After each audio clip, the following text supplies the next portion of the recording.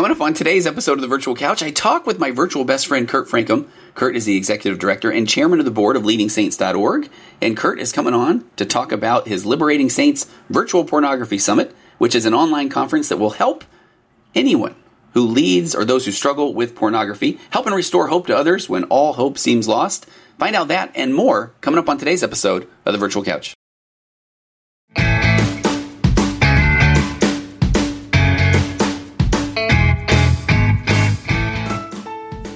Okay, more email feedback before we get to the show. And this one is so good. This one is my favorite. I know we're not supposed to have favorites. Each and every email is very important to me, just like all of my kids. But you're going to like this one a lot. It says, Tony, and I did get permission from the author of this email. Tony, therapy is like a bathroom in the middle of a long run. They already have me right there. I've got plenty of stories about bathrooms in the middle of a long run. But the person goes on to say, just wait to let you know you're making a difference in my life. My wife first introduced me to your podcast a year or so during a rough period of time for both of us. Discussing your episodes has broken the ice for some much-needed conversations between us, which I'm so grateful for. I really am. Back to the email. That alone has been amazing. I'm using BetterHelp, thanks to you. I live in a small town. Let me just say, that would be betterhelp.com/virtualcouch. Please go there. If you're going to take a look at betterhelp.com, please go to betterhelp.com/virtualcouch. It really helps the podcast. But he says, I'm using BetterHelp thanks to you. I live in a small town and the counselor options are slim. Plus, I never saw myself as somebody who needed therapy. I came close a few times to setting up appointments, but I always backed out. BetterHelp.com/virtualcouch is so easy. Before you can have a second thought, they have you matched up. I love that because that process is very easy on BetterHelp.com.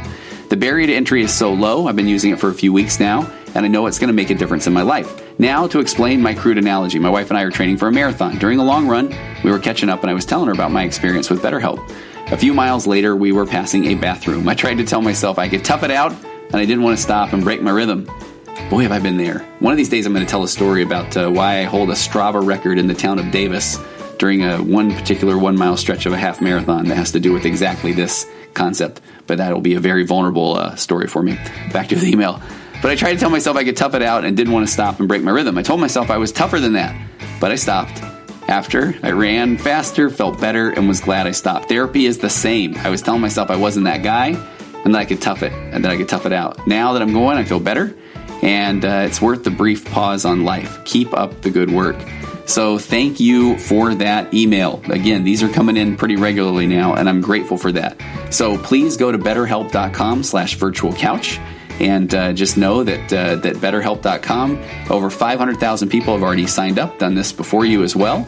They're going to BetterHelp.com/virtualcouch, getting the help they need, even the help that they didn't know they need, as we learned about in this email today.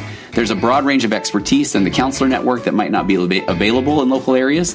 It's available for clients worldwide. You can log in to your account anytime and send a message to your therapist.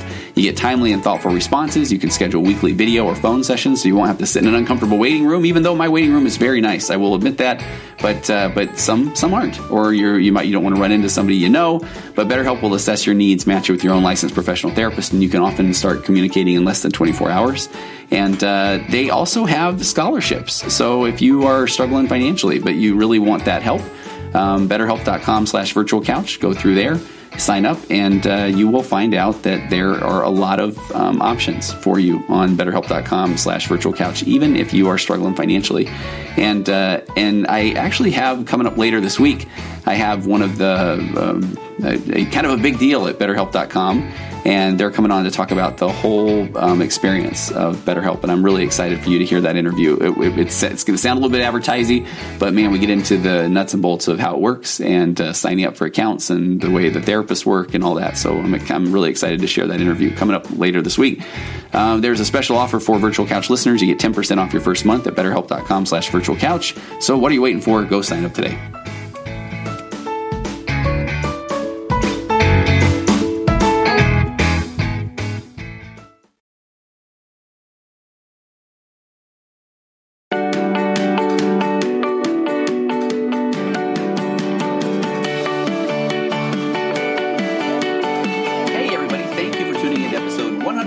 The Virtual Couch.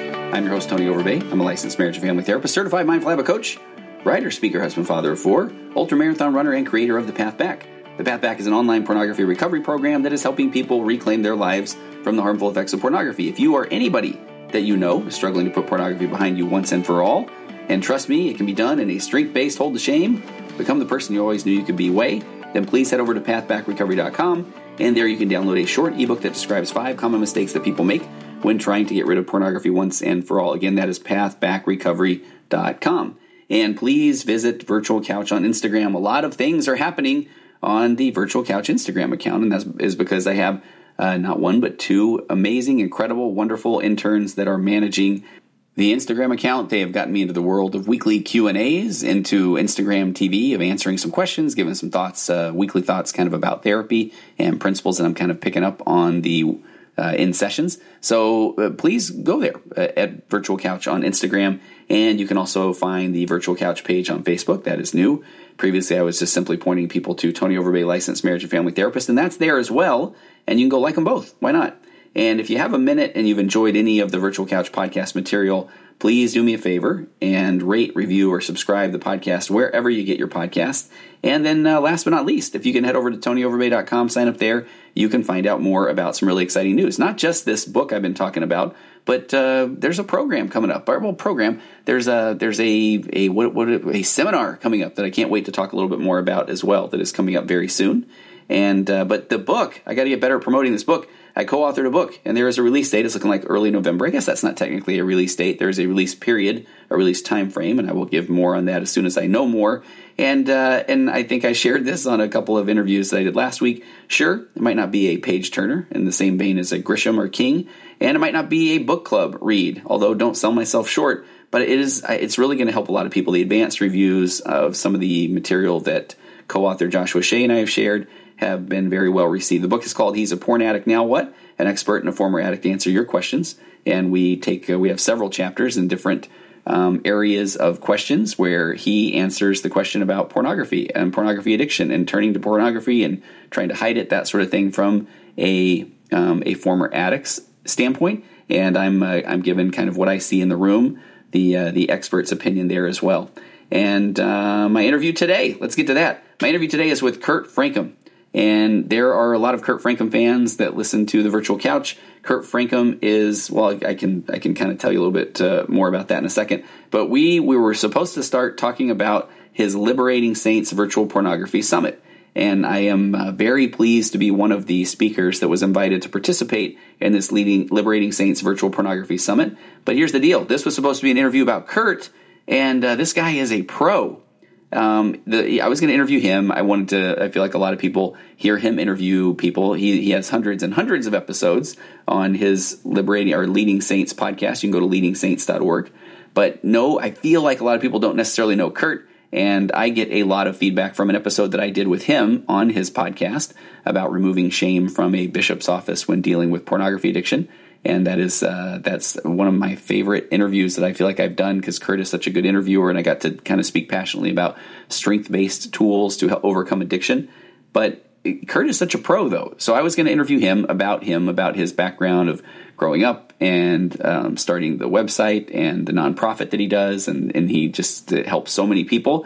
And the guy just flipped it around on me and was asking me questions about addiction, about pornography. And we end up covering a lot of ground. I think we spend quite a bit of time talking about the word addiction and the impact that has on people's recovery. And then he does a nice job.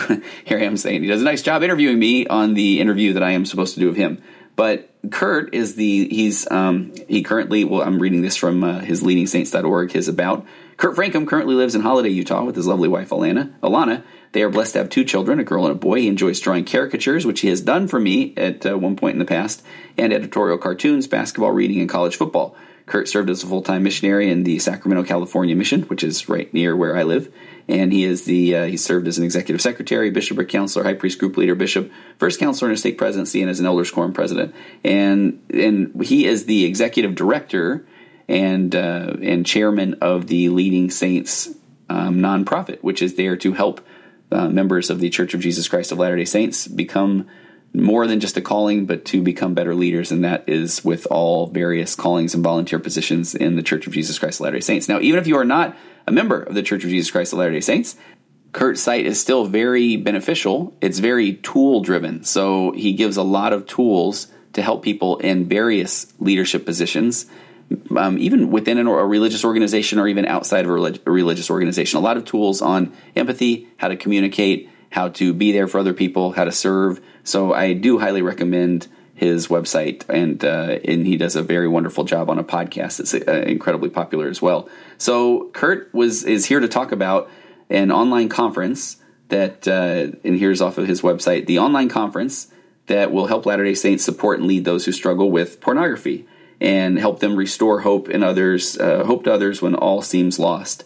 But again, especially for this Liberating Saints, Liberating Saints virtual summit that he has put together, it is definitely something that will benefit someone who, whether they are a member of the Church of Jesus Christ of Latter-day Saints or not, anyone struggling with pornography or, quite frankly, any kind of addictive behaviors. And he has a lineup, a couple of dozen speakers that all cover different topics on this, all different angles on this very important topic. And I was fortunate enough to be interviewed by him as well. And I'm really, again, I love when he is at the helm of the microphone and doing the interviewing, because I think we covered a lot of ground on some new material, just a lot of things around my thoughts around helping people with addiction. A lot of strength-based, hope-based things around addiction. So if you head over to leadingsaints.org, right on the homepage there, he has a place where you can sign up to get this Liberating Saints Virtual Pornography Summit or access to it. It is free, and again, it is hours and hours of content. So I highly recommend that you head over there and check that out now.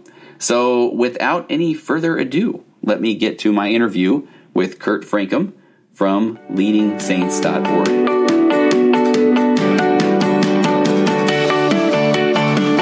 Okay, it says it's recording. Let's pray it is. So, okay, all right. Oh, I see all kinds of little sound things happening there. Okay, hey, my guest today is Kurt Francom. Kurt, welcome to the Virtual Couch. Yeah, hey, welcome you to your couch as well. All right, that was a rough takeoff, but everything's real here, Tony. It is. Everything's real. It's a pleasure to be here on your podcast that is world renowned. And I'm just a little guy in the pond with my own podcast. Nothing compared to this. So. Although, and I think I shared this on the episode that I did for you, you were a big deal. I reached out to you, and you were very kind and made time for me. But even when we got on the phone, you kind of said, what do you want to talk about? And I didn't really know what I wanted to talk about. But I was trying to pitch my services to come share my message on your podcast. And thank goodness you didn't take me up on it at the time, because it would have been a mess.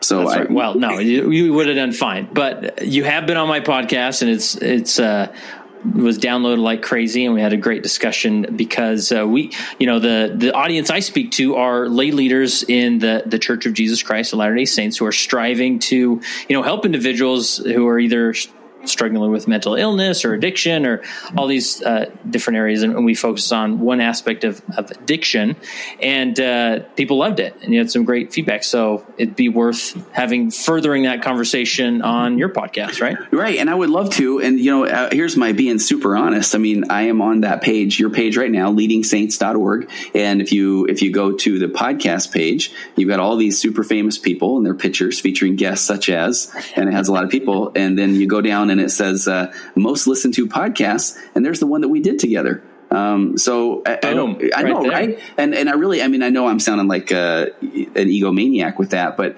I really was grateful to have a platform, because we talked about trying to remove shame basically out of the office of bishops and how that can help addicts. And I don't think you and I have spoken since then, but I've literally received 100+ emails from all kinds of leaders, people who have heard the podcast and just talked about how that's really helped them in their struggles with addiction. So again, I really am grateful that you gave me that platform. So I appreciate that. Yeah. Well, it's so crucial because, and I've been this leader who I was called as a bishop at 28 with my, degree in marketing. So that was worthless in that context.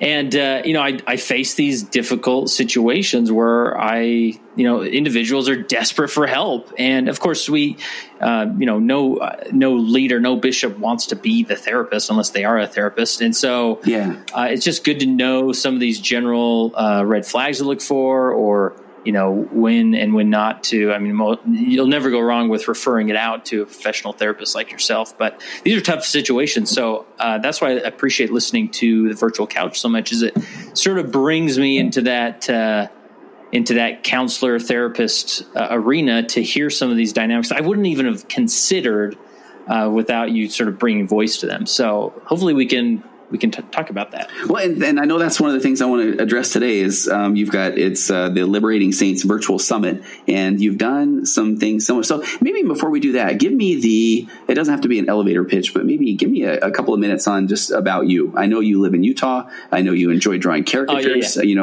I know that how long have you been doing the podcast? How long have you been doing the website? So let's hear about Kurt. Sure. Okay. So I was born and raised in Utah, particularly in West Valley City, Utah, which is just west of Salt Lake City. Mm-hmm. And I went on a mission to Sacramento, California. So we both have a special place in our heart for the area where you live. Just like I said, like in our church, obviously, if there's anybody listening who's not familiar, like it's all a lay ministry. So nobody applies for these jobs to be a bishop or Relief Society president or be a leader. And I found myself at 28 years old being called as a leader, and later served in a stake presidency.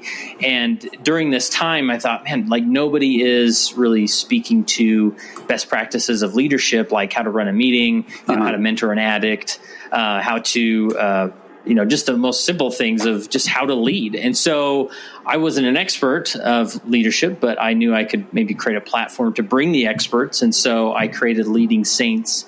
We're a nonprofit. We have a podcast. We have online articles. And it's just a platform where individuals can come to either learn about leadership, to share their perspective about leadership, all in the context of being a Latter-day Saint and leading in that world. And I think it's a good summary. Yeah, no, it's perfect. And I feel like the fact you're not afraid to have difficult conversations or guests that maybe have a variety of opinions. And so I am curious, what's that been like? I mean, do you get a lot of feedback of why you have certain guests on? Or yeah, well, the way I look at it is, I noticed when I was a bishop, like I didn't get to dictate what issue was going to show up on my schedule for that evening, right? Just there was a name on my schedule. That person would walk in, and within the first 2 minutes, they would then lay a problem or an issue or a question before me, and I had to respond to that. So I always trying to have the most difficult conversation, even about sensitive subjects like pornography addiction, because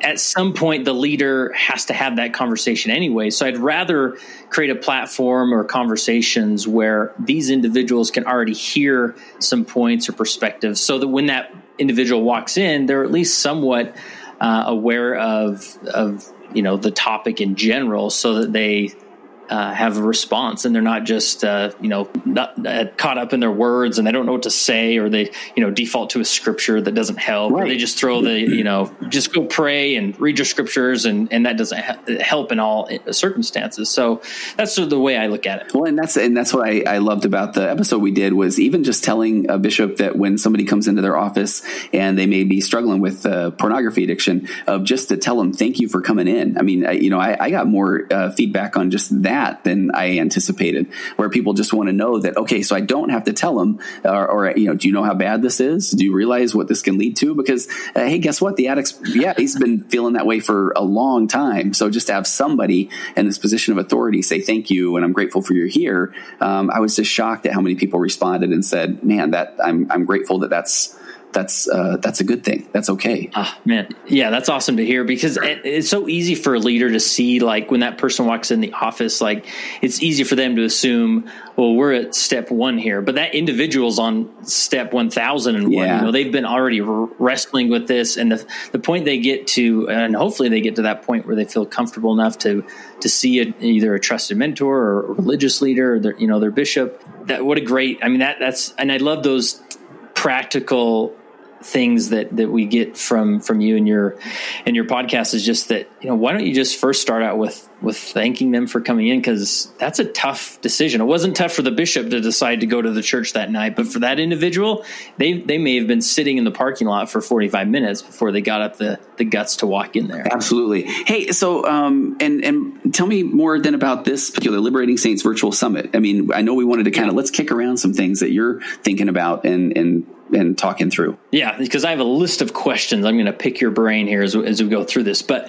the Liberating Saints Virtual Summit, it all came from, just, again, this idea that at Leading Saints, we want to tackle the most difficult and most sensitive of issues and create content and resources around them so that Latter-day Saint leaders are better prepared to lead in those circumstances. So by far, if you talk to any bishop or stake president, they're going to tell you that the number one thing that they see people about as far as topic or issue is this addiction, specifically in the context of pornography addiction or those wrestling with pornography. And we're going to get into the whole word addiction. Let's do. So this is like a huge issue.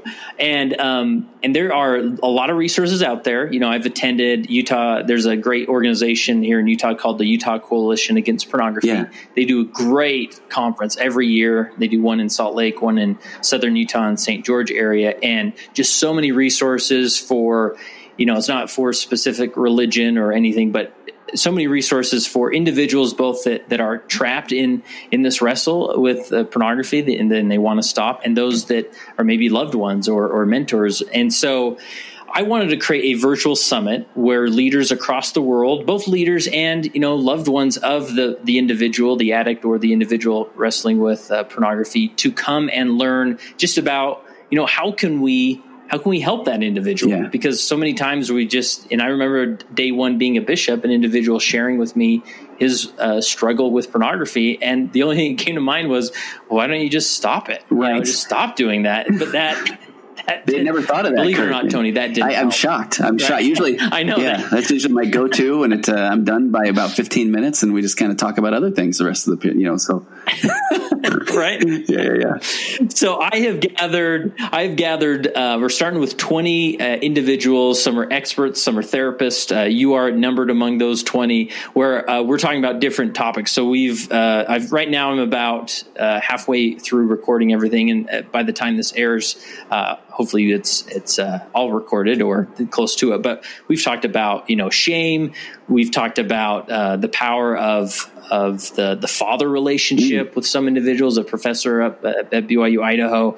We've talked about, as far as betrayal trauma and what the spouse needs to keep in mind when they're stuck with this betrayal. And, the leader just being aware of that betrayal trauma so that it's so easy to focus on the individual who's actually acting out. Right? Yeah. And you sort of forget the spouse that they have their own journey of recovery that we need to keep in mind. And so I've gathered as many smart people like yourself, Tony, that I can find, and I've interviewed them, asked them the tough questions. So hopefully as people watch it, that they can come out the other end feeling like, I'm not an expert by any means, but I have a better idea of how to approach my loved one or that individual in my ward who's come to me with questions. And so that's the Liberating Saints Virtual Summit. That's the idea. It's virtual.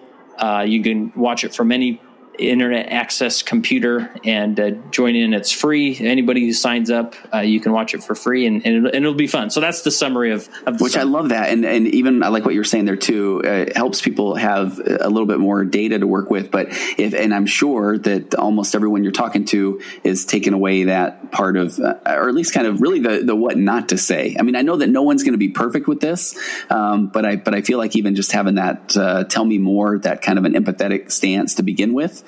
Goes a long way, even if you aren't quite sure exactly what to say. Aren't there? I mean, there are so many preconceived notions or stigmas, or just not having a full understanding of some of these specific situations, that if I can just remove some of those preconceived notions and understandings that often are incorrect, and then you can approach people with more empathy when those are out of the way. Because again, I always go back to the beginning of the day, or at the end of the day, beginning of the day, and it's some part of the day, Kurt. But at some point, no one is waking up, saying, "All right, I think when I'm young, I think I'd love to grow up and really be able to be addicted to pornography or not be able to turn away from it." I mean, there's reasons why people get to the point in life that they are, and sometimes just being able to have somebody hear you and try to sort through that is such a big step, because the addiction in general is one of such shame and kind of isolation and and that sort of thing. But anyway, let's get to your questions, right? Cool. Yeah. I have a list of questions here, and I know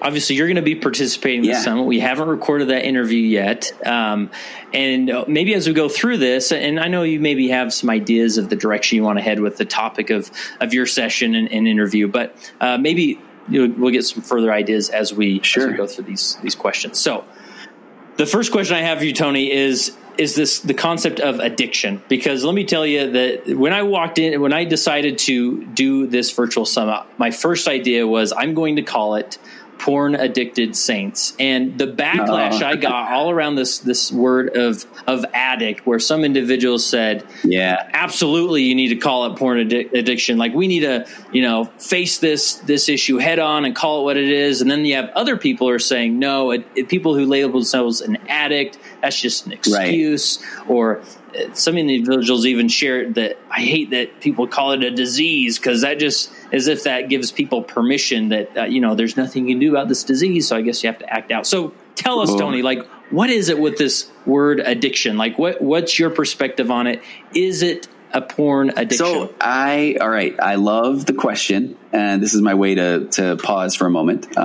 It's really not. I'm so ready for this one, because I think at one point when you and I were talking about even topics, I said, could I do one called addiction, schmaddiction? But then that doesn't really sound as catchy as I wanted to. But I mean, the point of that, let me even take a step back. And on the episode that you and I did on Leading Saints, I talked about, this is why I love this concept. It's called acceptance and commitment therapy. So, and what acceptance and commitment therapy at its core is this concept where you, Kurt, me, Tony, whoever is walking into my office, they are the only person on the face of the earth that has ever experienced all of the things that they have experienced in their life, whether, it's nature or nurture or DNA or birth order or abandonment and rejection and people dying and moving and friends. And so to begin with, I think that, when we talk about why some people feel like it's important to call it an addiction, and why some people are offended by addiction, and why some people benefit when they label it as an addiction and other people don't.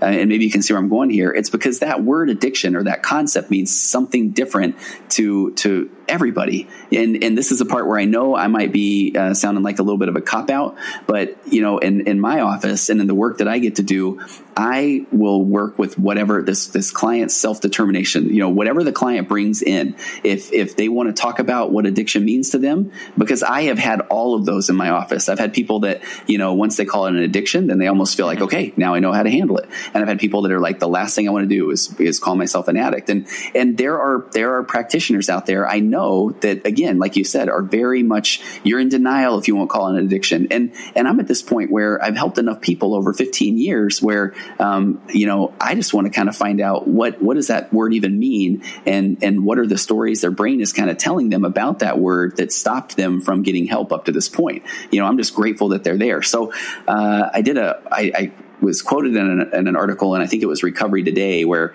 me personally, I'm going to go with, they can call it whatever they want. It's just like, thank you for coming in. And then let's start looking at what are those stories my brain is telling me that cause me to then, not do the work. But I want you to be honest with me, Kurt, does that sound like a total cop-out?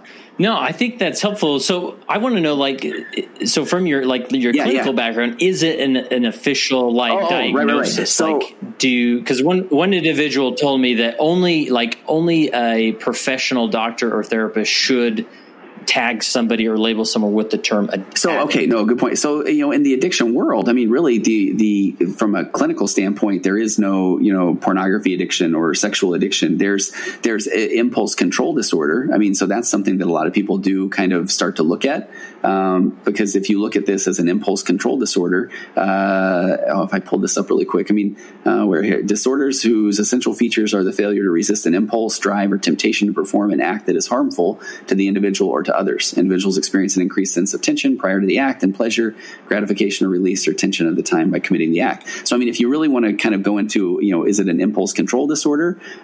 Sure. But as far as like a pornography addiction, no. I mean, there really isn't a clinical diagnosis of pornography addiction. I don't know if that helps. And from my experience, it does, because because even on, from what I understand, even on the professional side of things, like there is debate. Like you could probably find other therapists who completely disagree with a lot of your approach with addiction, right?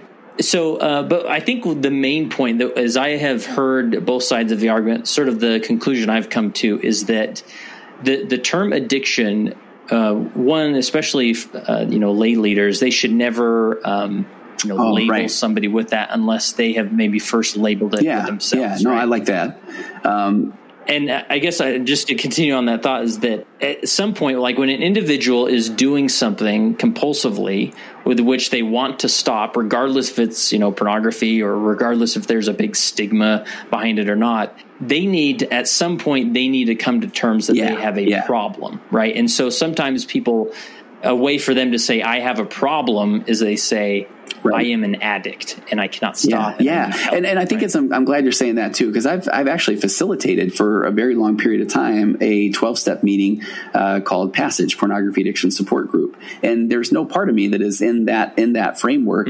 When somebody says, hi, my name's Tony, we all say, hi, Tony. It's like, I'm an addict, whatever. There's no part of me that's like, hey, time out. Hey, don't you go labeling yourself. All right. Come on. I mean, that's, that's not because for, especially even in that 12-step model, there's, I think, what step one is where it's like, this is out of, something that's, can no longer control. And so for some, that's their jumping off point where they say, okay, I am an addict.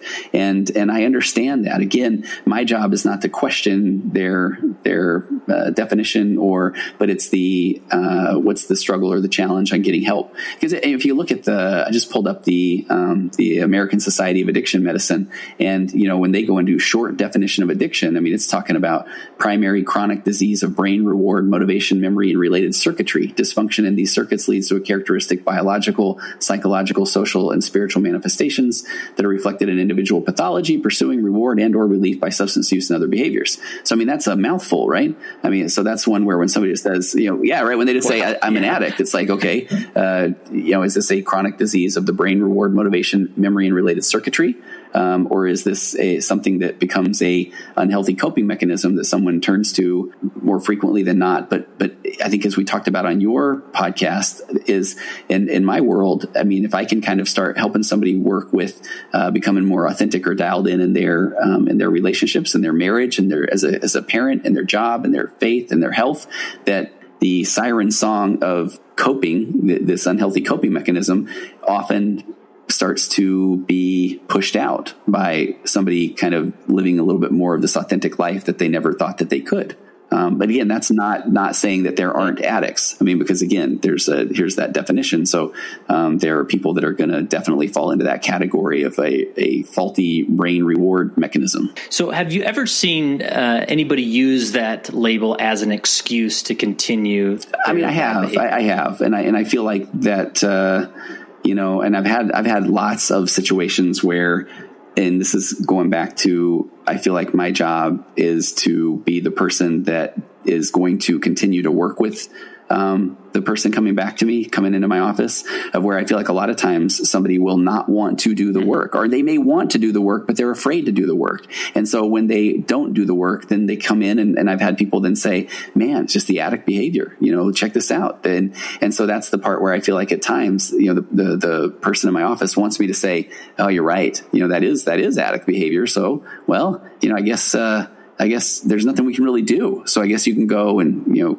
keep up the unhealthy coping mechanism. And so that's the part where I feel like, when you start to have somebody even get a little bit of success, where I've had people, and again, this is not everybody that says they're an addict is using this as an excuse, but where I've had enough experience with people who have said, man, I would immediately go to that, I'm an addict, so that then I could act out. So, I mean, I have had those situations, but I don't want this to sound like I'm saying that everybody who says that they, right, or have an addiction is just, saying, all right, so I'm going to go sin now, I'll be back. And so it really comes down to like you just perceiving, whether a therapist or a leader or a loved one, sort of perceiving how are they using that label, because some use it that is quite freeing. Like that's what finally gets them to a state of recovery where they can see progress, or others, if they're just sort of hiding behind it, or, using it as almost a term of shame, like, well, there's nothing I can do about it, then that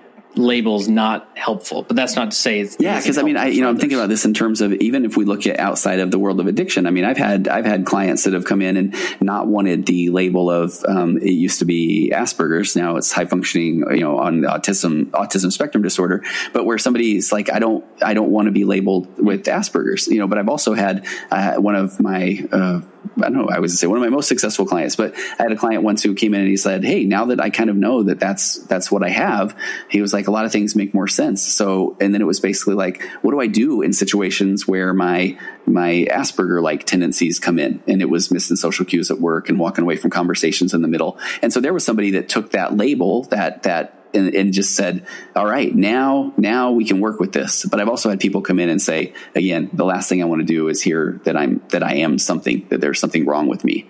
So, that goes back to, I feel like that acceptance and commitment therapy piece of that acceptance piece of what brings that person to the table today to have such a visceral reaction toward a label or not having, it's like, that's where I feel like we got to start. Then you really have to probably dig down there and find the roots of that. Yeah. Right. So, again, we'll move on from this question here in a minute, because I know but it's one that I'm constantly facing. As I interview different people, some say, I just hate the term addict. I never use it, and I know, like, I've talked with individuals who've work for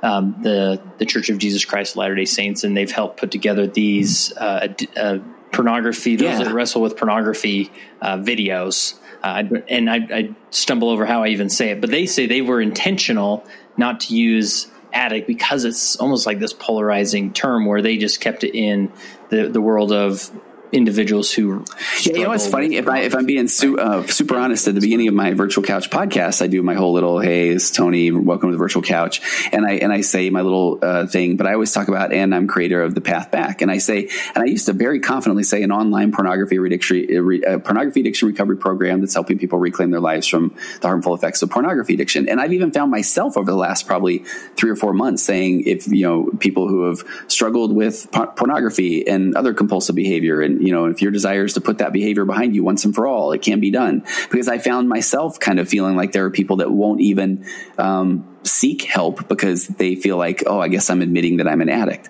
So I find myself wrestling with that too. And I do feel like that's one of the interesting things about being a therapist who is working with somebody in their office, and where it's a lot easier to kind of say, tell me more about that word addiction. And does it work for you? Does it not? What does that bring up for you? Versus having a podcast and a platform and even speaking at some of these summits where there are people that because of their own experiences, that it's like, no, the person has to say it. And somebody like me saying, hey, I just want to help the person, and so, man, I still get that, why that's such a hot topic. But and hopefully it's going to catch it. It's going to catch everybody at some point, whether they call themselves addict or not. Yeah. And so what I'm learning from all this is that it's not, especially if you're in a leadership role or you're a loved one of an individual wrestling with pornography, it's never take it upon yourself to determine how they use the word, or even that you are going to tell them how to use the word, right? Like, if they find help in that's leading them towards hope and recovery, then great, leverage that word and that label for yourself. And if it doesn't, then maybe that's where additional professional help could come and figure out why they are using that label in a negative way, right? All right. So I feel so bad. I was like, oh, next question, Kurt. I feel bad saying that. I could talk about that stuff all day. Yeah, for sure. So let's move on though. I've got a variety of things. I'll probably jump around here. What about, you said you've been involved with like 12-step addiction programs. What's your general take on those? I mean, is it, and I don't think you'd ever say one thing is a one size fits all, but should we default to a 12-step recovery option when we are trying to mentor a loved one who is? It's so funny, and that's why I like talking about these things. And I even realize again that this is going to get released at some point, and people are going to hang on to this recording and send it to their spouse or somebody and say, "See, I shouldn't have to go, or I should have to go." And I realize like it's so difficult because I really enjoyed facilitating the 12-step meetings, and there were times where I had people that I was working with individually that would go to a 12-step meeting. And I had times where they just felt like this is such a connection and a brotherhood. And I really, love hearing these people's stories. And where I had other people saying that, man, hearing these stories is really kind of, it's kind of brought me down, and these shares are really difficult for me because I feel like I'm in a different place. And so that whole model, and this is where I feel like I kind of go back to this acceptance and commitment therapy model of, what do those 12-step groups mean to different people and why, and what are the things that they are benefiting from? What are the things that they're struggling with? I mean, because I've worked with people where just to be able to go to that meeting and sit there and not say a word and not share and pass on the readings, but that brings them, structure, or that brings them, they feel like they are making progress. And then I've had other people who just, and I've worked with people that I feel like have kind of become addicted to the 12-step meetings, and where, they speak fluent 12-step, but they're still continuing to relapse often. And so, that's, it's really is. And, again, I've been working with enough guys over the years in particular, where there are some groups that have popped up that are kind of more, men's fellowship groups where they have a 12-step aspect, but they also have more of a, an accountability aspect, or, true sponsor method. Or, so I think I've kind of deviated off of whatever your question was. I don't think I answered it. Did I, Kurt? Well, just as far as your, the role and of 12-step programs, like, is it, yeah. So, I mean, what's your take on that concept of using that? I do. I love it. And I love when people go to them. I mean, I'm not going to shame someone if they're telling me that they just can't do it. I mean, that's going to be some sessions of therapy there, because typically that's going to deal with, they don't want to feel like they will see somebody that they know, and I know, I was going to say, I believe that that's part of, the whole problem that can get someone to turning, I'm trying to not say the word addict. How funny is that? Because we just did 20 minutes on it. But I would say, addicts talking who is saying, no, I can do this on my own, and I don't want to see anybody, and I don't want to be embarrassed. And so I know, or I feel like in a perfect case scenario, it's a good supplement to individual counseling and kind of, doing their own individual work. I feel like it's good to kind of have that structure. And I feel like it's really helpful to have that spiritual component. Yeah. And I feel like that, and it does help a lot of guys to know that, there's other guys that are in this situation as well. So, I'm a big fan of it. I am.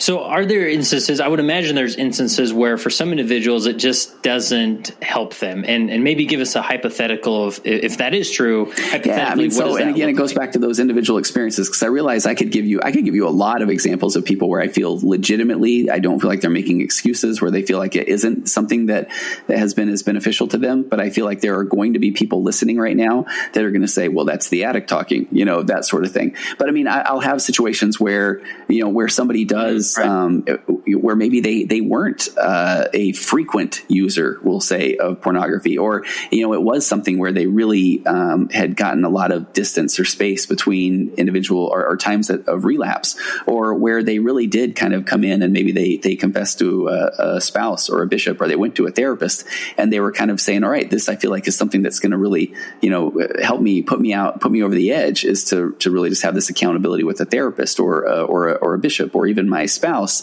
but I'm really in a good place. And so then if somebody says, okay, well, you have to go to this 12-step program, and again, it's not that there isn't anything that they may benefit, but it's not that there's, this is the time where then sometimes people get in there and they don't necessarily feel like there's that connection, and here's somebody that's felt a lot of progress, and like they've felt a lot of, movement toward recovery, and then go in there and go, whoa, this feels a little bit heavy. These are situations that maybe I'm not ready to process, and I don't know if that, and again, is that I'm saying this, I can picture people listening saying, well, that guy's not truly recovered, but it's like, but I mean, I'm working with people that is their situation.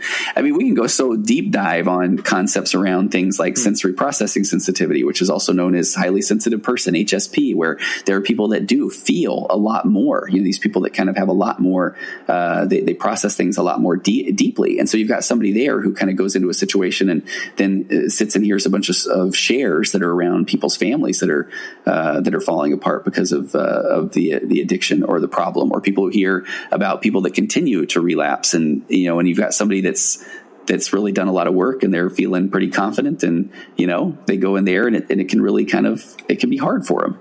So the point being is that you see individuals reach recovery through the 12-step program, and there's individuals that reach recovery that absolutely, and I even have I have people that just do 12-step and can really struggle. That's the one I often hear if I'm doing maybe some of the betrayal trauma work, and if I'm working with the spouse, maybe the wife in that case, and where if she's trying to get all the help that she can get, and if I've had a few of these where the wife will tell me he's going to the 12-step group, but that's all he's doing because he thinks he's okay. He's not doing individual work, or he's not continuing to meet with a leader of the church. I mean, whatever it is, but it's somebody who just says, look, I'm going to 12-step, I'm good.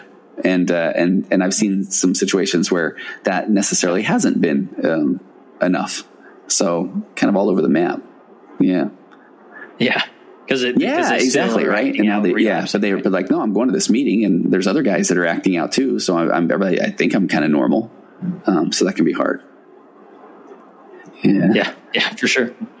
All right. Next question I have is, as you know, the dynamic with working with bishops, they may refer somebody to you, and then they give permission for you to talk with their bishop about their meetings, and you talk on the phone. And I'm sure you have interacted with bishops who you feel are really helping, and you interact with bishops. Maybe you feel like you are not helping. If I could just communicate that to you. So paint us the picture as far as like what a bishop's role is in helping that individual meet recovery, and because sometimes anyways, I'll just leave it at that. Yeah, no, this is adjust it. But this is the one where I say, for sure, go back and listen to our interview on your podcast, because we go pretty deep into this, and I really loved it, because this is the part where I even know that maybe this isn't everybody's cup of organic tea. Or is that so keeping hip with the kids these days? But I mean, it's the concept where I have bishops who are literally saying, and we'll go completely in the context of the Church of Jesus Christ of Latter-day Saints, where I have people that go in and their bishops saying, all right, you need to not take the sacrament, you need to give me your temple recommend, and we're going to meet every week, and you need to go to the 12-step group, and you need, and it's just a lot of this. And hey, do you realize that this is serious? And I'm glad you're here, but man, you could really blow it. You could lose your family. And I mean, so I hear those stories. Unfortunately, I hear those often. And the crazy part is I can have somebody else come in with a similar story of what brought them into the bishop's office, and the bishop's saying, all right, hey, you make sure you're here every Sunday, and you take that sacrament, and you go to the temple, and let's step it up on your calling, and let's you and I, we can just check in on the phone, or and I want you to really reach out to friends, and I want you to make sure you're doing your ministering, and just really embrace it and spend time with your kids. And so when you hear both of those laid out, which one kind of sounds a little bit more strength-based or hope-filled? Yeah. And you mentioned like accountability in that, like what is, because it's so easy for that leader to default to, I'm the accountability police, I'm going to check in every 2 weeks. So, and nor is it helpful when the spouse is that way, or even loved ones. So what role does accountability, I mean, because I would imagine the person needs to be accountable. They do, and here's where things get hard. And I think this is where I'm going to step back into kind of individual counseling mode. As a therapist, what you're often seeing is, I mean, I used to be the guy that's like, fine, I'll send you a text every day, because it doesn't need to be your spouse, and your bishop doesn't necessarily know kind of what to work with here. But then it's if you're the one that's kind of saying, all right, I'll check in with you, and then heaven forbid you don't for a day, or the person doesn't get back to you, then they kind of feel like they're off the hook. So even that concept of accountability, which is absolutely necessary, I feel like it's something that still has to be a process. So,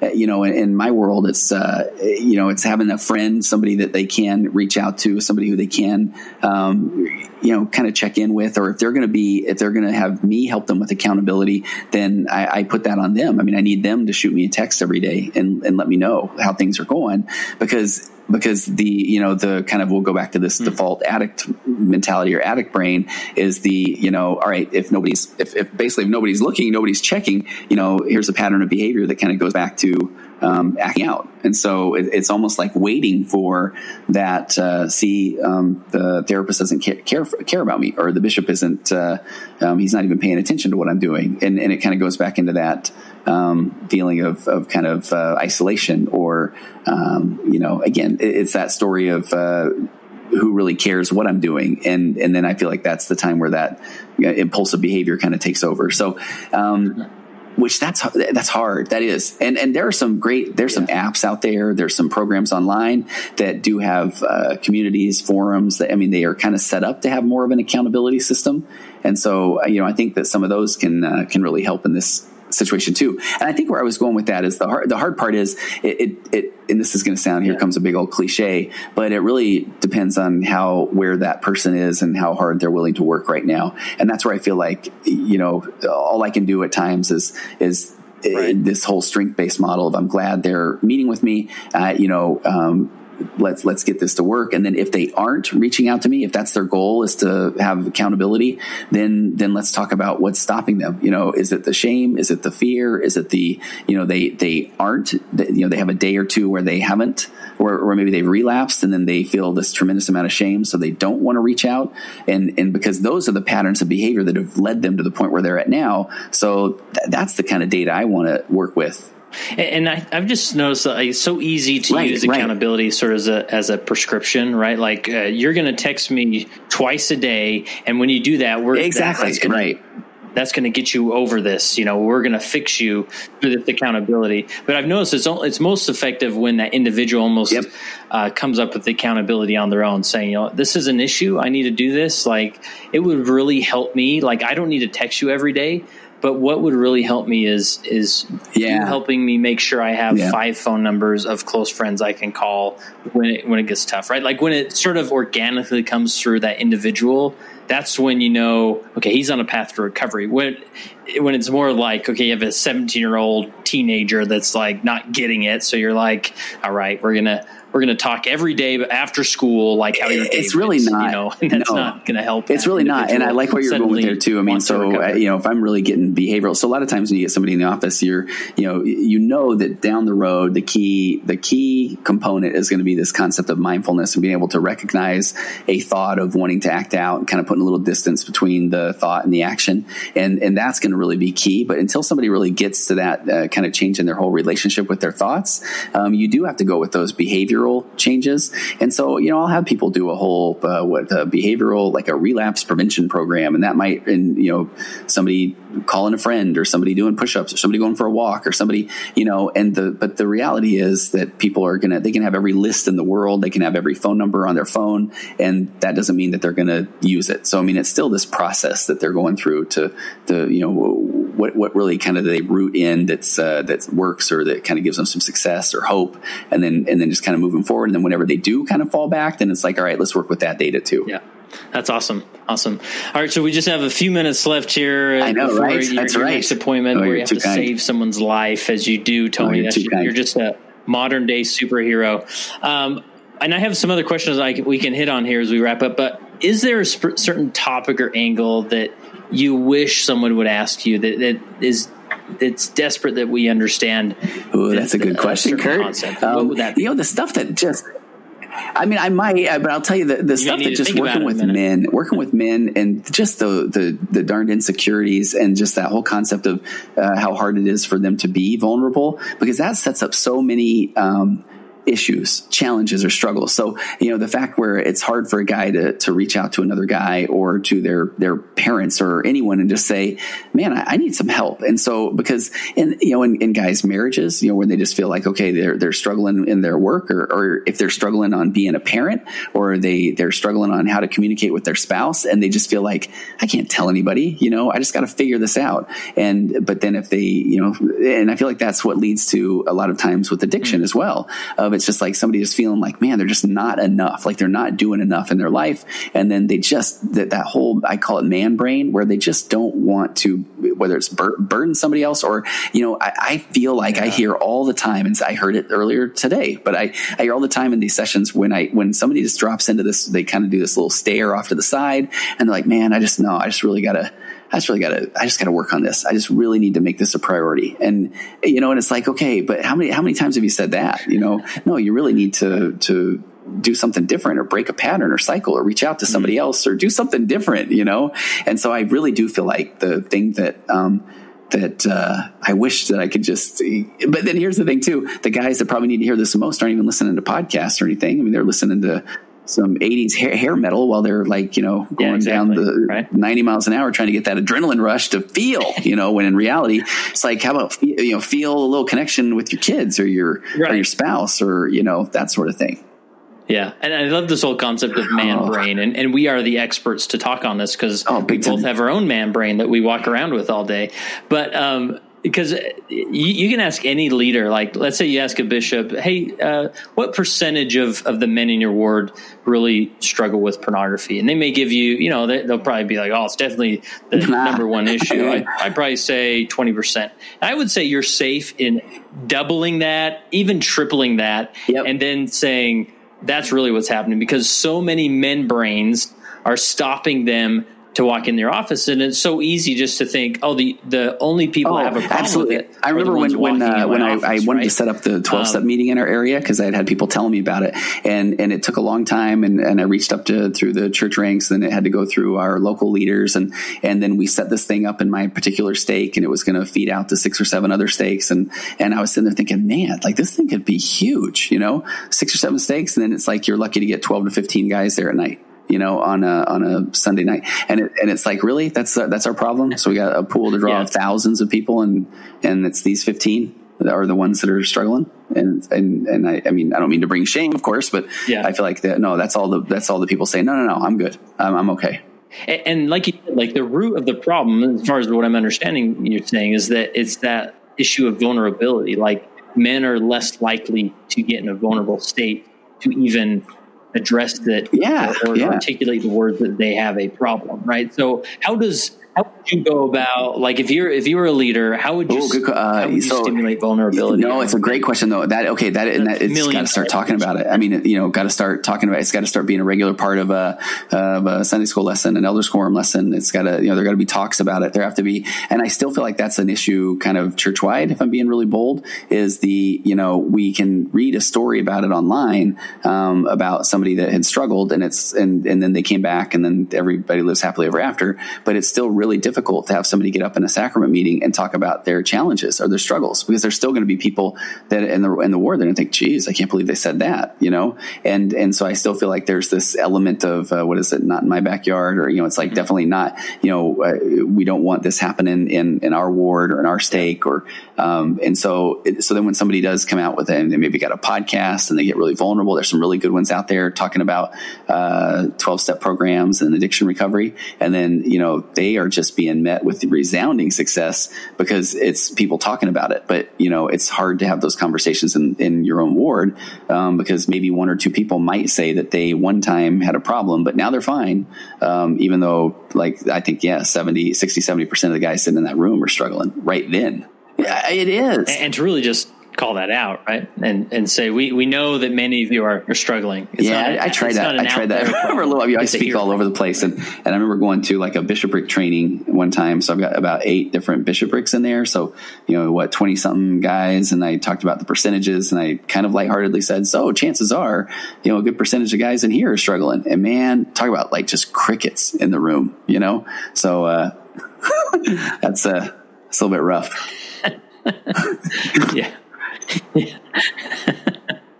It is. But I mean, it's easy, especially in the youth context, to articulate like, well, I know none of you are looking at pornography, because that brings the unintended shame. Like, Because if you are, and I'll tell you though, you have a problem. None of us have, one of the framing things I know in my own home is when we talk about it, and it's been 2 or 3 years now, where it's not have you guys ever seen it? I've got 4 kids, 3 left in the home. 2 left in the home, but it's like, hey, when's the last time you saw it? And like, what'd you see?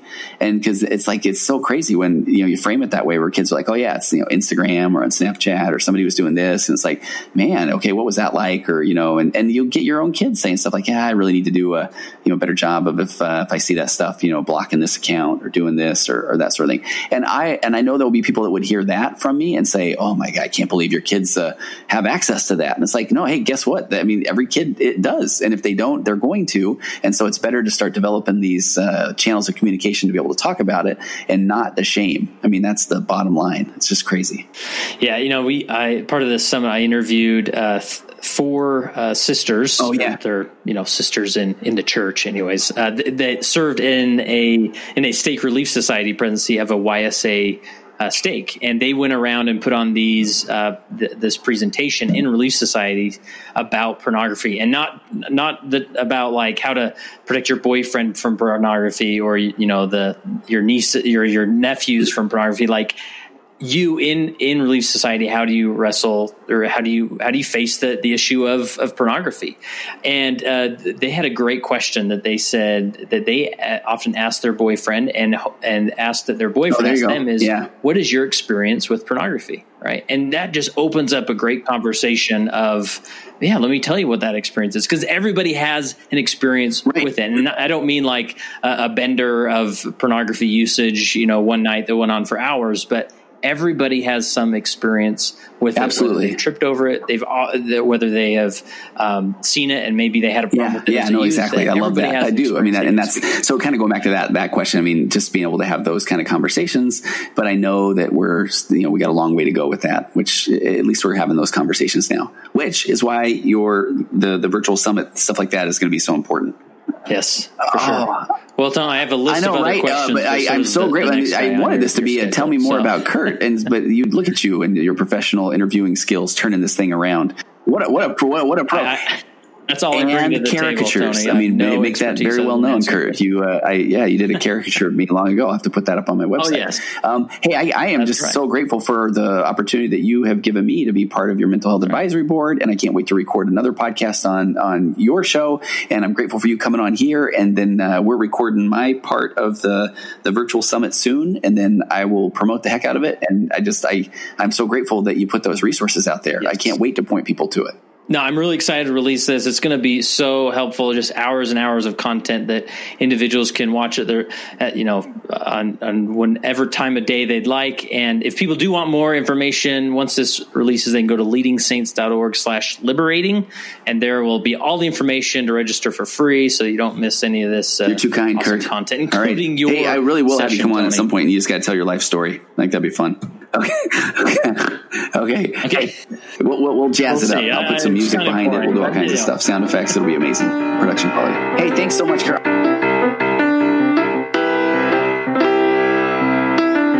Compressed emotions flying past our heads and out the other end. The pressures of the daily grind. It's wonderful. Elastic waste and rubber ghost. I'm floating past the midnight hour. They push aside the things that matter most. It's wonderful. I have to wonder which ghost is mine. He eats my ponder and somehow takes up all my time. The stream of lies, they tip all my fancies unto vomit. It drowns all deep in our dreams.